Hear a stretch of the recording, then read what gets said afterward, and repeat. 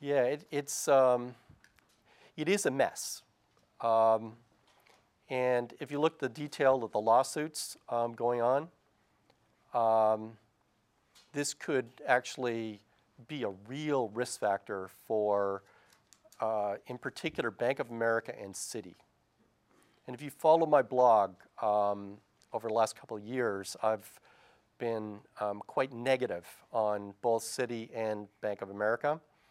And this really raises the specter of a new round of liabilities that they face that is not priced into the market right now.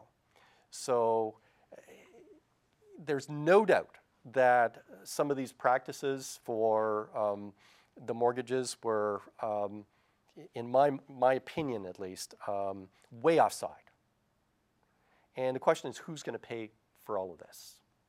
Are we going to go back? And in a way, it's a ridiculous cycle. So we say that Bank of America or Citibank has to shell out another $100 billion. Well, then the government's going to come back in and bail them out again. They've already bailed them out. So like in a way, it's a bit ridiculous. The thing for me, like it's clear that they didn't adhere to procedures, at least by my reading of the complaint.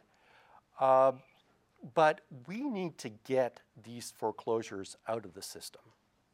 It's really important. So somebody who's been in their house since 2007 and they haven't made a single mortgage payment, that person needs to be foreclosed on.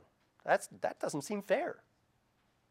And we need to get that inventory on the market, take a hit in housing, and just get it over with rather than stretching it out for year after year. You stretch it out, you increase the uncertainty in the whole economy. It's better to get it over with, and if the housing prices drop by 10%, they drop by 10%, but it's done.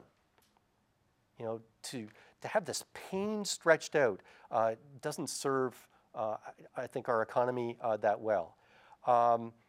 It is, so basically what we need is resolution of this very quickly.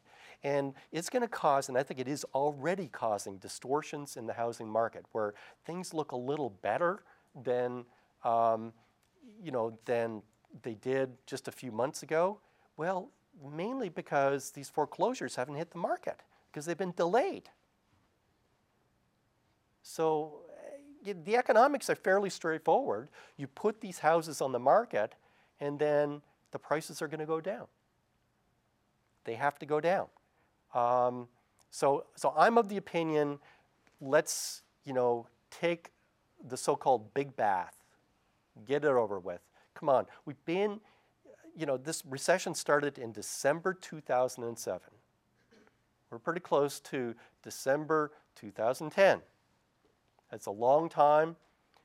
Technically, the recession is over, but it's really a technicality. Come on. When you've got effectively 12% unemployment, yeah, that it might be over technically, but we're in a very slow growth situation.